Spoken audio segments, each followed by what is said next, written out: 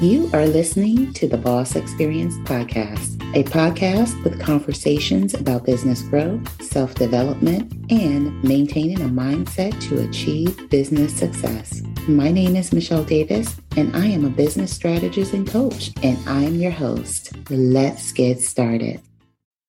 So I'm so excited about this episode today because it's part of a 6-part series I'm doing on starting your online business. It's taken from my 5-day CEO challenge that I did not too long ago, and it contains everything you need to start an online business that replaces your 9-to-5 income. Enjoy the episode. Preparing your business for future growth and scalability. Let's define what it means to grow your business versus scaling your business. I think for too many people on the internet and in social media land often confuse the two. And so business growth and scaling your business is two different things. So let's actually talk about what the difference is. Any entrepreneur can grow their business. They can grow their business in terms of revenue. They can grow their business in terms of staff. There's so many ways that a business can grow, but growth is not the same as being able to scale your business. The average coach or consultant or other service professional is always thinking, if I had more clients, I would be able to do A, B, and C. But the truth is, unless you design your business and position your business for scalability, you're going to be capped off in terms of your capacity. Scaling involves having processes and systems in place to manage growth. The problem I see with a lot of entrepreneurs when they start out is they start off with no systems, nothing's documented, and so they don't know what's working. And when you don't know what's working, that means whatever it is that's working, you can't replicate it, and you can't train anyone else to replicate it. My advice to all of my clients, I work with my clients on this exact issue, is making sure that right at the start, you're establishing your business to be able to scale it in the future. Because the one thing you don't want to do is you don't want to create another job for yourself. You want to create a business that allows you the freedom that if you take a day off, that your business will continue to generate revenue. It will continue to operate. And I see so many small business owners that never position their business to operate without them. And sometimes it's a control thing. They don't want anyone else being in charge of anything. They have to be the one to have oversight over everything. But, if you're ever going to grow, you have to really position your business and allow your business to really have the systems and processes in place to do that. Let me ask you a question. How would you feel if you were where you want to be at this stage in your life, both career-wise and financially? I know the last few years have been pretty rough for people, and you may have felt like you're working 40 hours a week only to struggle to pay even your basic bills. Or maybe you were frustrated because you had to miss your kids' extracurricular activities or one of their performances because you had to do something for work. Or maybe you just like to plan a vacation where you don't have to hope and pray for a tax refund or that you win the lotto. I know exactly how you feel. Not too long ago, I made the transition from a lengthy career in nonprofit services to a full-time online coaching business. Hey, my name is Michele Davis, and I help women turn their expertise into an online coaching or consulting business that replaces their 9-to-5 income. And I just created this video sharing 3 things that enabled me to go from a 20-plus year career in nonprofit services to actually replacing my 9-to-5 income with an online coaching business. Just head over to CEOBlueprintAcademy.com. That's CEOBlueprintAcademy.com to watch it now. Okay, back to the show. Even if you're, early on and you're just starting your business and you don't have any revenue, you need to really sit down and plan and visualize your business. And you need to think, yes, I'm doing everything right now But in a perfect world, if I had all of the resources and revenue I needed, what positions would I need in my business to make things run efficiently? What are some of the processes and systems I need to put in place to make my business run efficiently? So these are things you think of right at the beginning. That is tip number one. So tip number two is learn your business. And so when I say learn your business, when you get to the point when you're trying to put in processes and systems, if you don't take the time to kind of, do the visualization piece or to really map out how your business should operate, you're going to end up running into a brick wall or you're going to end up establishing systems that really don't work for your business. I'll give you an example. I hear this a lot. People follow a particular guru or they get a mentor or they hire a coach prior to really kind of knowing where they want their business to go or really kind of having a framework for their business. And so what ends up happening is you hire this coach or you follow this mentor and you take on this advice, but you really haven't thought about what your business looks like and how your business operates. You have to be able to take the information you get and see how and if and what part of the advice you got can actually apply to your business. So just make sure that you learn your business, you know what processes you need, and you know how your business operates.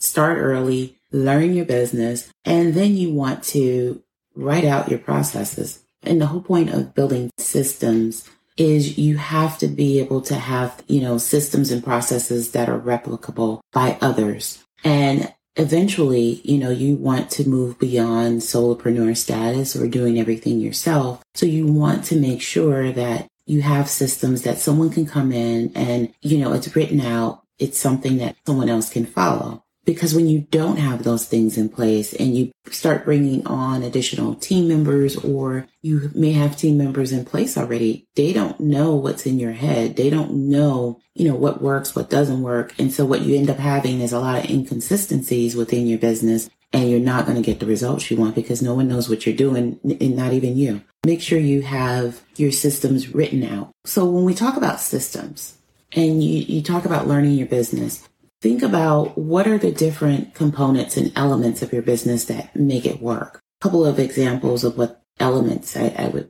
be speaking of is, one is, the element of, how do you get your leads? How are customers coming in?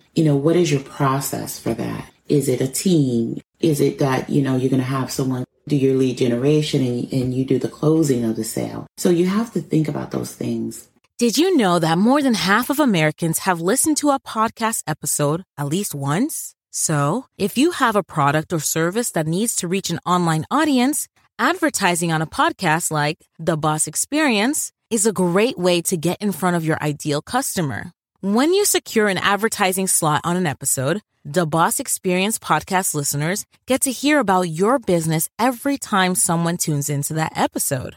So what are you waiting for? Visit bit.ly/podcast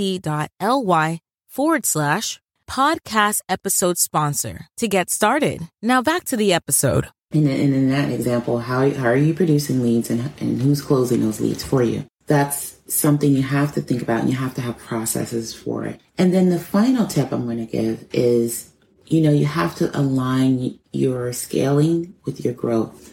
As your business is growing, then you want to scale accordingly and make sure you have systems in place. And keep it in mind that while you want to have an idea of what systems and processes you want in place, you also want to make sure you leave room for tweaking and for you to really kind of change as your business grows, because you don't want to be locked in and fixed on a certain way to do things, because that may need to change as your business grows. So those are the do's, but I just want to kind of run through some things you don't want to do. So you don't want to not visualize your business or rely on your team to have the vision for your business. Your team's job is not to have the vision for your business. That's your job. You're the founder. You're the CEO. Have the vision for your business and communicate that vision to your team. The other don't I want to give is don't invest too much too soon. This was a big mistake I made starting out is, when I started my business, of course, just like a lot of entrepreneurs do, I started off by listening and getting advice from like all the different online gurus. And so what I ended up doing is I ended up with all these different tools that I didn't even know how to use, because these were things that people recommended that I do. And like I mentioned earlier, recommendations are great, but you want to make sure that the recommendation that someone makes is going to work for you and your business. Because, the reality is, if someone makes a recommendation, they're making a recommendation based on, where they may be in their business. Maybe they have a larger team. They have more experience than you. They have different, things structured differently. So when you get recommendations, make sure you're really reflecting on those recommendations to make sure they're going to work, and also, have the vision in mind to be able to modify the advice you get so that it works for you, your business, your jurisdiction, and your team in your industry. Then don't hire and think that should replace management and communication. Because just because you have a team and you're working with that team, yes, they're coming in and you're hiring them based on their skills, but bring them into a system. Don't do people a disservice by bringing them into chaos or bringing them into something that's not structured, where you don't have procedures, or where the procedures change every day, or as the wind blows, because you haven't sat down to really visualize anything or laid anything out for your business. So make sure that you're bringing teams into a functioning entity, with systems and processes, and communicating with them just where you're at, and having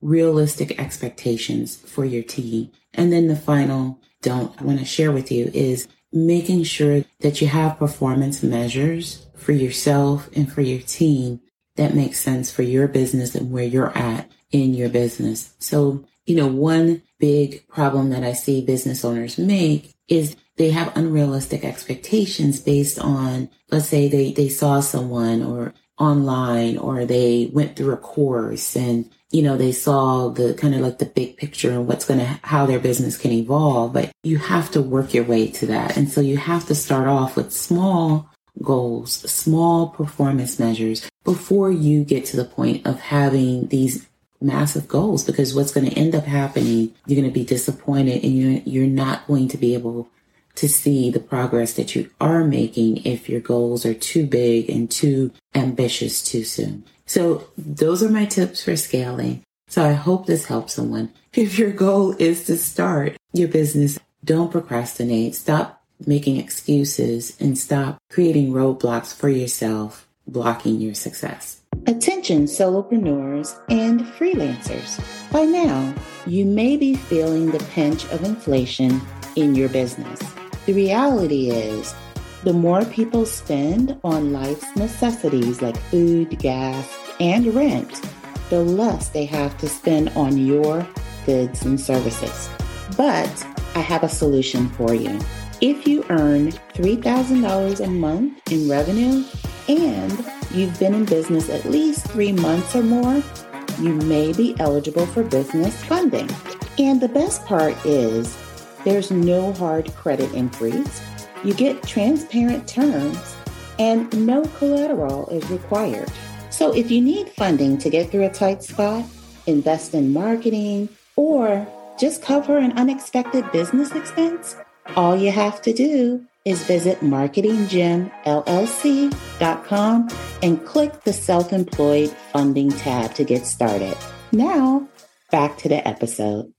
Thank you for tuning in to another episode of the Boss Experience podcast. I hope you enjoyed that episode, and I hope you came away from that episode with a lot to reflect on.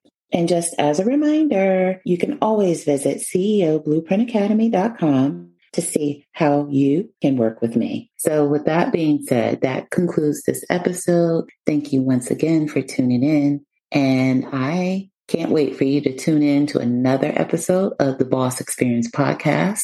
Take care and be well. Thank you for tuning in to the Boss Experience podcast. Don't forget to leave a review for this episode and tune in next time.